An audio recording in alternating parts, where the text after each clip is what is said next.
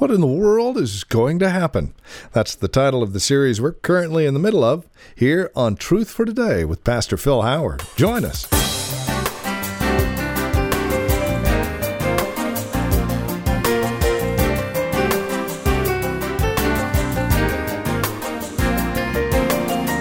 What in the world is going to happen? That's the title of our series here on Truth for Today with Pastor Phil Howard from Valley Bible Church in Hercules. Welcome to our broadcast today. It's our prophetic series, looking forward, if you will, to what the end will really look like. Today's broadcast is simply entitled The Great Investigation. We would invite you to join us as we continue with our series, What in the World is Going to Happen? At the close of the broadcast, stick around. I've got information as to how to obtain not only a copy of this series, but the book as well. It's all straight ahead. For now, here's Pastor Phil. Last week we looked at the coming of Christ for his own, the church. And we looked at John 14 and other passages. We believe that once we're in the air and we meet the Lord, eventually in that period, he's going to set up the judgment seat of Christ. And we'll look at that this morning. And that word judgment is the Greek word bema. It's more of an athletic kind of a judgment instead of a judicial court. So many times people will use the word bema just to soften it, that you're not going to be there to judge your sins. You're going to be there to have your life evaluated as a believer, to see what kind of life you've lived since you've been a believer, and you'll be either rewarded or you'll suffer loss. One of the way or the other. And then tonight, as we look at the man of sin, it'll come to this 7-year tribulation period we think is ahead of us in the history of the church and its future. And we'll be developing other messages on this and the return of Christ. I'm glad the Lord led me here because I'm just amazed at how many have never studied these events. Many of us grew up, it was a part of our Christianity, to grow up with prophetic truth. And so I think it's one of the most exciting areas of truth. It's taken me 20 years to get back to it. And so I just trust you'll make these sermons, get a copy of the CDs and play it for your children, and pray that it scares the daylights out of them if they don't know Christ. It did me as a young person, and God used it to bring me to Christ. Let us look at our notes if you want to. And let's begin to examine this idea of what in the world is going to happen. Well, for the church, Christ is going to come at any moment. Any moment. We don't know when, but he's coming. And when he comes for us and we're caught up in the air after that glorious rapture of the church, and sometime between that rapture and coming back to the earth, Christ is going to evaluate every believer, only believers. He's going to evaluate your Christian life and see of what quality it was. Let me look at two passages just in an overview, and then we'll settle down in 1 Corinthians 3. First of all, Romans chapter 14. Note the passage. I'll begin with verse 9. For this very reason, Christ died and returned to life so that he might be the Lord of both the dead and the living. You then, why do you judge your brother? Or why do you look down on your brother? For we will all stand before God's / Christ's judgment seat. It is written, as surely as I live, says the Lord, every knee will bow before me. Every tongue will confess to God. So then, each of us, believers, individual, not a group, individually, some way, with the millions of saints there, each of us will have our own time that Christ will ask you personally, give me the reasons for the reason you lived the way you did. Give an account. Tell me why you lived the way you lived. I want you to tell me why you face me. Give an account. Go. So he's telling the believers in a practical way, they were judging each other over Christian liberty issues. Meat, what meat can we eat? Can we go to a movie? How to maybe dress? How long should the hair be? All the stuff that Christians fuss about. And we keep inventing stuff. And he says, why are you wasting your breath judging one another over periphery matters when you yourself will have a personal time with Jesus Christ, and you'll get to tell him why you ate the meat, did not eat the meat, all your choices. You have an appointment to see the principal of the school or the head of the church. And what you don't remember and what you don't say, he's kept a record of. Because according to Philippians 4, he keeps a ledger on what believers even give. He's going to even reveal your giving record because he keeps one in Philippians 4. And he's going to ask you, why did you do it this way? Good or bad? But he's going to let you give the explanation. Then you go to another passage in 2 Corinthians. We just briefly look at it. Same thrust. He says in verse 9, so we make it our goal, and it's really the word ambition. We make it our ambition to please him, whether we are at home in the body or away from it. For we, believers, must, imperative, all inclusive. We, believers, must, imperative, all inclusive of everybody, appear before the judgment seat of Christ. That each one, he won't judge us collectively as elders or deacons or congregation. This is personal, individual accountability. We live in a blame culture. Everybody's to be blamed. Right here, this won't be a blame meeting. This is going to be you and him. That each one may receive what is due him for the things done while in the body, and I take it the body of the believer that's saved, because God, as soon as you become saved, he wants your body to be his instrument for good. So he's going to ask you, what did you do with the body since I saved you? Whether good or bad. I give you the words good and bad. Good means morally good, beneficial, produces pleasure. Bad means slight, worthless, of no account. Bad used in the sense of evil in John and James. So everything you've done in your life that was either morally evil as a believer or just worthless stuff. Stuff that wasn't morally right or wrong, but just stuff that did not have God in focus and was not necessarily what God wanted you to do, or was just the survival stuff of life, like eating, paying bills, making trips to the store, that are just to function on the planet. There's no reward for just function. It's how the body was used to promote Christ. Then we go over to 1 Corinthians 1. Let's go there and try to settle down a little bit on this passage. As you're going there, I would like to set the context of the Corinthian problems. And they had all kinds of problems. Every pastor loves the book of Corinthians because when you're pastoring, something's always going wrong. Something's always in a mess. Either a home, a life, a program, critics. It's never always just quite right. And sometimes you think we must not be doing anything right.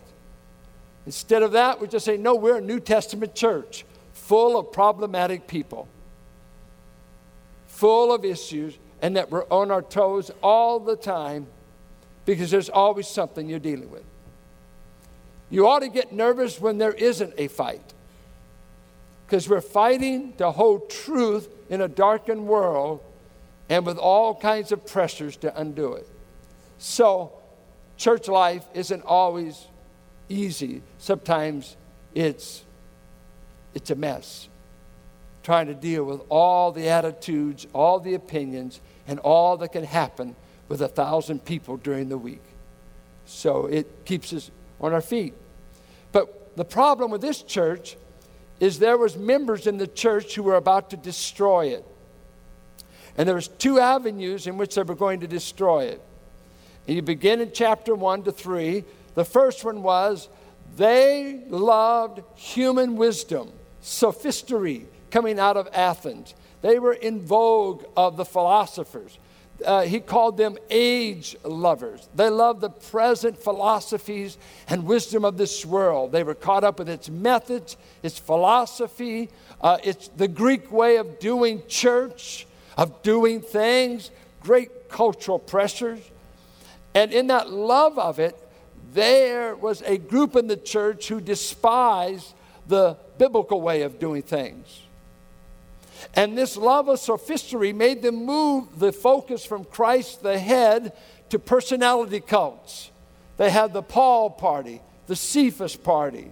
They had Apollos. They had Christ. So they divvied up the church in favorite cliques, favorite clubs, and personality cults. We've got to have charismatic personalities to follow, for we are enraptured with Aristotle. We're impressed by Socrates. We're impressed with Demosthenes. We're impressed with what comes from Mars Hill. Man, we want to be like Athens. And Corinth is only an hour's drive from Athens. I've been there. I know. And in the midst of that, they were destroying the church. Because God had chosen methods that did not meet their approval. And God used three methods they didn't like. He chose the foolishness of the cross to save. And that was an insult to Greek wisdom. You don't put a man on a criminal's cross and build a church. This is not what impresses people. Your leader got crucified. And Paul says, we preach Christ crucified, which stumbles the Greeks and offends the Jews. But we preach a crucified Christ nevertheless. 2, God chose the foolishness of preaching, the foolishness of what is preached, and I believe the foolishness of trembling, weak-kneed preachers, as Paul said he was in chapter 2. He said, I came to you with fear and trembling, which was not impressive to a Greek.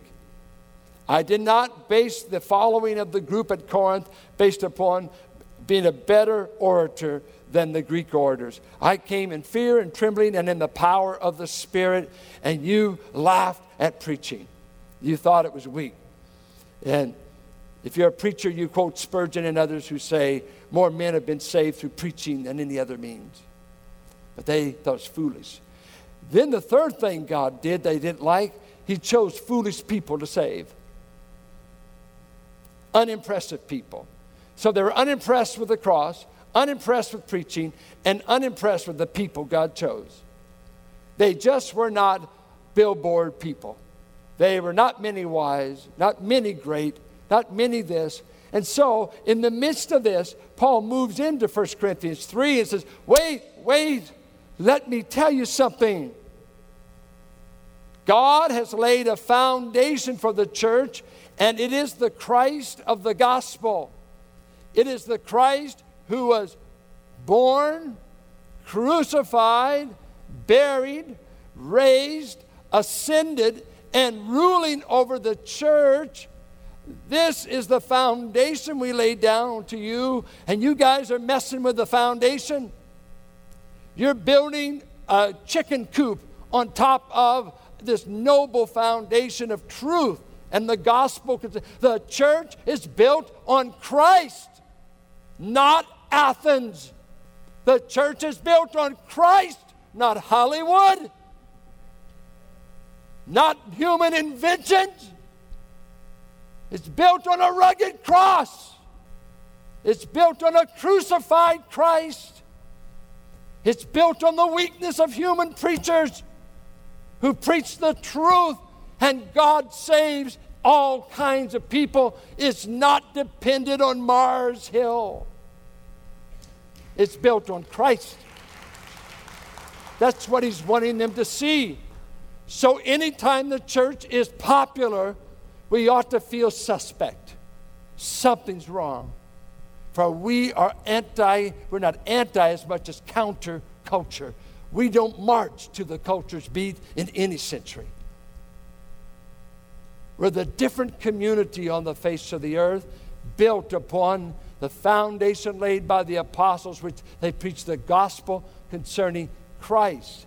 Now, he's asking this church that's in trouble, how are you building? He said, by the grace of God, in verse 10, I laid a foundation as an expert builder, and someone else is building on it. But each one should be careful how he builds. It's so personal, so individual. For no one can lay any foundation other than the one already laid, which is Jesus Christ. If any man builds on this foundation using gold, silver, costly stones, wood, hay, or straw, his work will be shown for what it is. There's some strong words here. Notice, shown for what it is. He goes down and says, it will be revealed with fire. It will be personally exposed. The whole idea is just like the lid or the blanket is thrown back on one's life and how you've lived. It's full exposure. There's nothing hidden. And it's revealed, it's shown, it's seen. The quality of the work will be tested. I mean, it's a day of full disclosure. His work will be shown for what it is. Student finals reveal what the student is. Passing, failing, competent, whether they slept through class, goofed off during class, or can they, by the work they produce in that exam, prove they learned the material? I think that's one of the easier ways. I remember when we were giving Deborah piano lessons, Fiat put on a concert night. I want to tell you, to come up as a musician or a singer, and it says, now we are going to expose what the teacher has taught the student and what the student has learned, and all of a sudden you see kids hitting notes that no one from Bach to Tchaikovsky ever heard. I mean, the only thing that keeps you there is your relatives. Now, some do great, but others, you can't fake music easily. This is what we're paying for. Or artwork. You know, real artwork. Not just you throw the paint to your back and it hits the wall and it comes out a masterpiece. I'm talking about realism. You look and you say, you know, I really love you, but is that the best you can do? And this is the idea at the judgment seat. It won't be judging you about sins. You won't be under judgment for yourself, but we're going to evaluate what you painted. We're going to evaluate the exam, and there's going to be a grade. And some pass. There's only 2 grades at this judgment. Pass or fail. Reward or loss. Just 2 categories. So, we're going to have what we built. If it survives, he will receive a reward. If it is burned up, he will suffer loss. He himself will be saved, but only as one escaping through the flames. Watch this. Don't you know that you yourselves are God's temple and that God's Spirit lives in you? If anyone destroys God's temple, now this seems totally against the building thing. 2 tensions, building on it or destroying it. God will destroy him, for God's temple is sacred, and you are that temple. So he's living with the tension of temple destroyers and temple builders. One group he threatens to kill. The other group he says, I'll reward. Now, let's start out here. I have a note. Man's judgment of himself is invalid. Paul said in chapter 4, So then, men ought to regard us as servants of Christ and as those entrusted with the secret things of God. Now it is required that those who have been given a trust must prove faithful. I care very little if I am judged by you or by any human court. Indeed, I do not even judge myself. Now that is a mouthful of psychology. Young people are enslaved to other people's opinions, and they carry it into adult life.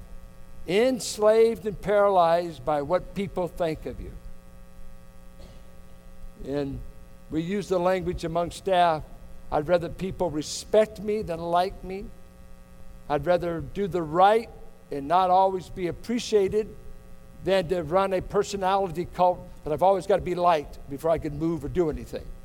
Human opinion enslaves you. And yet, we're all subject to it. But number two, when you don't have human beings judging you, you can spend so much time judging yourself and paralyze yourself. I'm ugly. I'm not good enough. I'm not worthy. I feel guilty. My mother didn't love me, so I'm a wreck for life. I'm not... and you see people that are always down, or the opposite is pride, that you've got an inflated estimation of yourself, and everybody else says, we don't see what you see. We don't understand why you're proud. You're just not that good. Well, I think I am. Who's right? Well, the Bible says God's the only one right about you. He's the only one. He said, a fool is always right in his own eyes. So if you're always saying you're great, you're a fool. There's always a way that seems right, but it's wrong. So you get, I'm led by my heart. I think I'm doing the right. And just because you think it's right doesn't mean you're doing the right. That's why fools never seek counsel. They don't want another opinion. They're going to do it their way because their way is the right way. And to seek another opinion would be to admit there might be a better way. And I'm not going to ask for an opinion. We heard a great lecture this week that a man said the wisest man in the Bible sought out counsel. Solomon. I thought it was profound. All a man's way seems right to him, but the Lord weighs the heart. Or this one, I've seen this so many times. The first to present his case seems right until another comes forward and questions him. I learned this in marital counseling. I never got the full truth until both parties were in the room at the same time. In the early days, usually the woman would come, my husband's bad, or he's this and that. And if we could get him there, and he'd give his perspective, you'd meet somewhere in between many times. You need both viewpoints. But Christ is going to judge his people. And I think some of the things he's going to ask us is, I had a plan for you of good works. I saved you to a life of good works in Ephesians 2:10. I'm going to ask you, since my plan was perfect, how many of them did you do? And tell me why you didn't do the others. I just want to hear it from you. Why you didn't do my perfect plan. He saved us to show off his virtues and his person. And he's going to ask a person that's been all about themselves and too proud to fail in ministry, too proud to try, too proud to take a class, too proud to teach a class, too proud about whatever, because they're all into themselves. Why didn't you show me off? Why was it all about you? Our series is simply entitled, What in the World is Going to Happen? It is a small look at a larger series, a prophetic series, taking a look at end times. We're only able to bring you a portion of it here in January. The entire 9-sermon set is available for a gift of $15 or more when you contact us here in the month of January. If you would like the book that accompanies this, also written by our teacher and pastor, Phil Howard, simply ask for it by name when you contact us. What in the World is Going to Happen? And for a donation of $25 or more, we'll send the book along as well. For a copy of today's program on CD, simply get a hold of us and we'll send one out to you, no charge. Our phone number is 855-833-9864. Or you can write to us at 1511 M. Sycamore Avenue. That's 1511 M. Sycamore Avenue, Suite 278. That's here in Hercules, California. The zip code is 94547. As always, you're welcome to visit Valley Bible Church here in Hercules. We'd love to see you and spend time with you face-to-face. Services are at 9 and 11 Sunday mornings. Details and directions can be found at our website, valleybible.org, or again by simply calling 855-833-9864. This broadcast is available here on KFAX on a weekly basis as you come by and sponsor us financially and prayerfully. Linking arms with us continues the broadcast of Truth for Today here on KFAX, reaching thousands here in the Bay Area for the gospel of Christ. Further information can be had when you contact us at 855-833-9864. And then come back and join us next week for another broadcast of Truth for Today with Pastor Phil Howard.